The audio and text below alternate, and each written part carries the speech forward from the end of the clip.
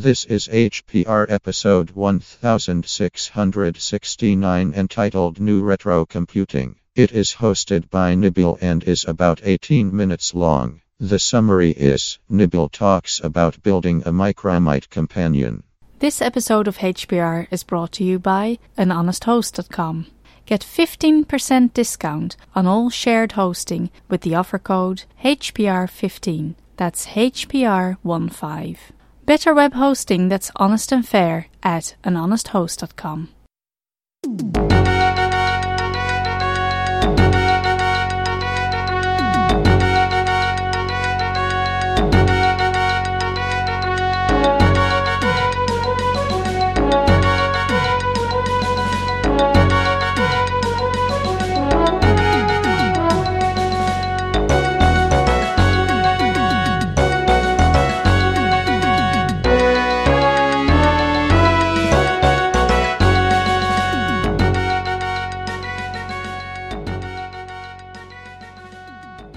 Hello, this is NY Bill, and today I thought I'd talk to you guys about a kit I recently built. Where the heck is it?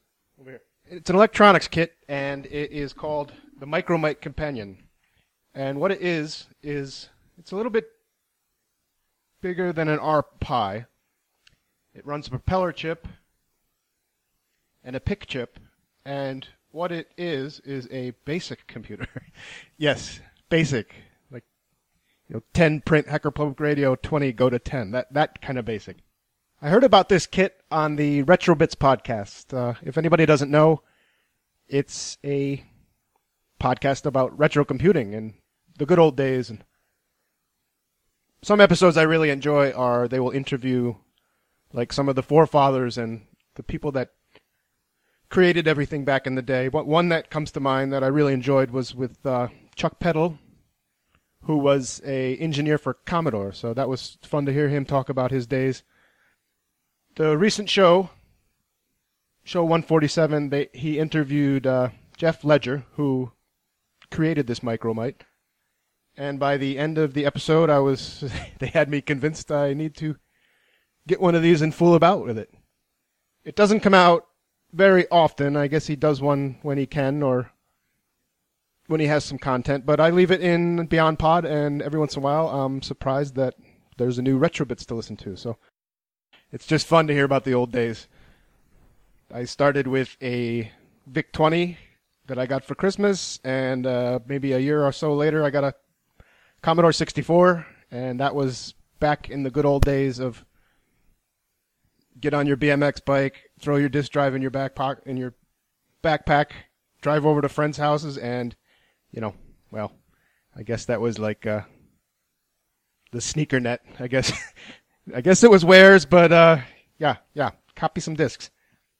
I still have a Commodore 64 and all the goodies down in the basement. I don't know why. I just kept it all these years, and all those discs are still down there with, you take some scissors and cut a notch in your 5 1/4 floppies, and then you can use the B-side. The good old days. Anyways, I heard about this on RetroBits. Check it out if you're into it. I'll put a link in the show notes. So after listening to that RetroBits episode, I ordered one of these boards just for fun, something to do, see what I can do with it. It was fun getting the soldering pen out again. I told some of the guys in the lug that I showed it to them. Some of them said, neat, oh, cool, and some of them said, what the heck are you going to do with BASIC? They were basically laughing at me, but the fun of this is putting it together for me. I'll see what I can do with it after. Could be some fun things. I heard that it even does a Commodore 64 emulation mode, so that would be neat to see if I could somehow get the 1541 drive hooked into it and then load programs off those old floppies. So, building this thing.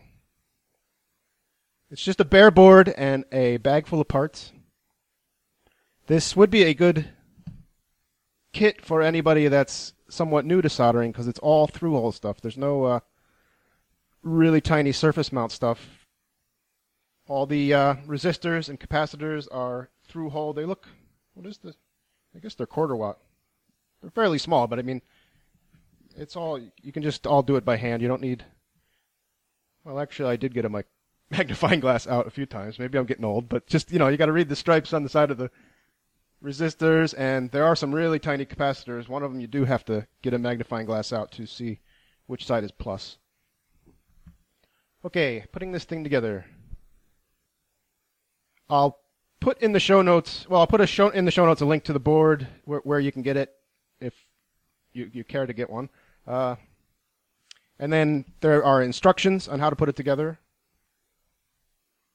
It's easy to follow along. Don't do what I did. One of the first instructions says, don't put in the 28-pin dip socket until instructed to do so. There are 3 dip sockets. There's a small one that's an 8-pin, there's a 28-pin, and there's a 40-pin. I don't know why. I did read the warning, but when I went over, I didn't count the pins, and for some reason, I grabbed the 8-pin socket and the 28-pin socket, the one I was not supposed to put in, and I'll tell you why you shouldn't put it in yet, because I did, and I ran into the problem. So it kind of goes step by step from the top of the board. You got power in, 7.5 volts. It doesn't come with a power brick, but I had in the basement one of those wall wart power bricks where it has a little selector switch on the bottom. What does that do? You can get these things at electronic stores. This one does from 3 volts, 4.5 volts, 6 volts, 7.5 volts, and 9 volts. So that was perfect for the 7.5. I don't know why they're specifying 7.5, because you put in 2 voltage regulators while you're building it, and you put in a 5-volt regulator and a 3.3 volt regulator. So I don't know why they needed the extra power. It's possible this can run off 5 volts. I haven't tried it. So soldering away and following the steps, you put in a whole series of resistors. There's a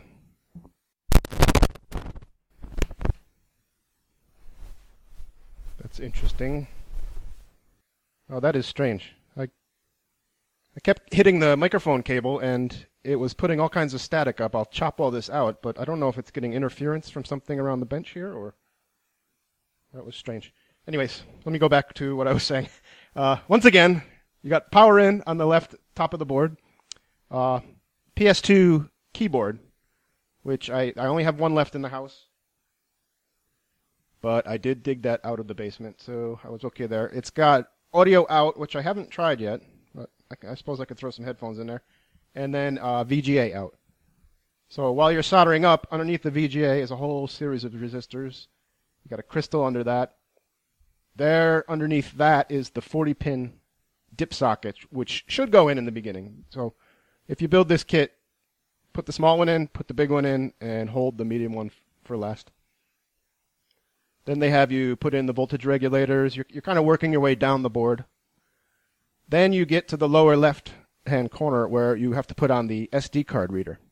This is why you didn't want to put the 28-pin socket in, because the SD card reader is the only surface mount component on the board. You can still do it with a normal tip soldering pen, I'm sure, but the problem is if you put that 28-pin dip socket in, you can't really reach in to the surface mount pins on the back of the SD card, and what I had to do was get out my skinny tip and go down in between the SD card and the 28-pin dip socket, and it kind of made for some messy soldering down there, and it kind of melted the side of the 28-pin dip socket. So you'll be warned by the instructions, and you were just warned by me. Don't put in this 28-pin socket until you're told to.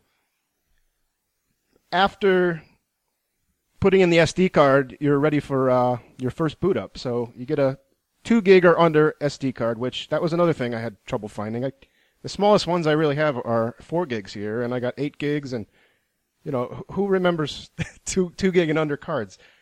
But I asked my wife what was in her small camera, and it was an old 2 gig card, so I gave her one of my 4 gigs, and I took that 2 gig. You plug that in, plug in a monitor, a keyboard, boot it up, and you see kind of like a basic image. I think I took a picture. I'll put some pictures in the show notes and things. That just tells you it's ready to accept that PIC chip, which will do all the computing. The rest of it is just kind of input and output. after you see that that's good, they just have you put on a few more components in the bottom. You put in that 28-pin dip socket. You put the PIC chip in there, and then along the bottom right is a breadboard and 3 16 socket pinouts. So you can get into some microcontrolling things with this. I haven't gotten too far into what I can do with this. I just finished actually soldering this, so maybe I can follow this up if I do anything interesting software-wise with it, or build anything with this this pinout and microcontrolling capability. There also seems to be a lot of, well, not a lot, 1, 2, 3, 4, 5, 6 spaces on the circuit board that are not populated. Now, I'm not sure. Oh, okay, they're marked. One says terminal, JB8. I don't know if they are like some type of JTAG interface. I did see mentioned, IR, looks like you can get some extra parts and stick it. Here's an infrared port. I think this one, there's a J4. J4 and J8, they are probably joysticks, because they're 8-pin headers that aren't populated. So looks like with some other, parts you can just get off the shelf, you can do more with this thing. Oh, and they did mention Wii, and there is a Wiimote connection. I don't have a Wii or a Wiimote, but yeah, somehow you can use that to control this thing. So after it was soldered up, I plugged it all in, and boom, it came up, a basic prompt. It is very retro. The instructions point you to a Dropbox folder where you can download like binary bin files, and I have to stop going because I realized doing HPRs that when I start talking a lot, I click. I don't know why. I just did it again. Yeah, so Dropbox, they'll send you to a folder where you can pull down binary files. They have some things you can run. I saw Zork 1 in there. Anybody remember Text Adventures? Zork 1 was in there. I saw Frogger. I don't know how I would play Frogger unless I'd have to get these joy ports working. The other thing I might do with it is in my old HTPC case, which I don't really use anymore, but I ran MythBox for quite a long time. It has a 7-inch VGA screen in it. It's touchscreen.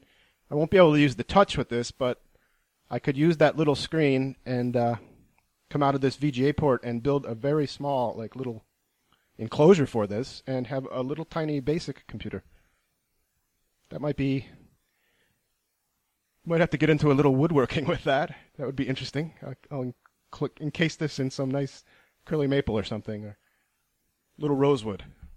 Fancy retro computing. So there you have it. I'm just jumping in quick to tell you guys about this kit. If anybody's interested in building one, there's links in the show notes. If you're listening to this and you haven't done an HPR this year, do one, because I hear the queue is like low or down to nothing. All right, here's a new rule.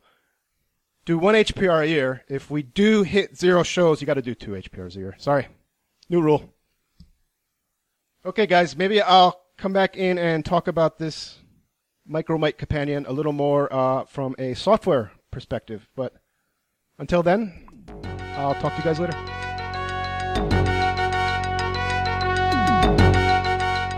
You've been listening to Hacker Public Radio at hackerpublicradio.org. We are a community podcast network that releases shows every weekday, Monday through Friday. Today's show, like all our shows, was contributed by an HPR listener like yourself. If you ever thought of recording a podcast, then click on our contribute link to find out how easy it really is. Hacker Public Radio was founded by the Digital Dog Pound and the Infonomicon Computer Club and is part of the binary revolution at binrev.com. If you have comments on today's show, please email the host directly, leave a comment on the website, or record a follow-up episode yourself. Unless otherwise stated, today's show is released under a Creative Commons Attribution Share Alike 3.0 license.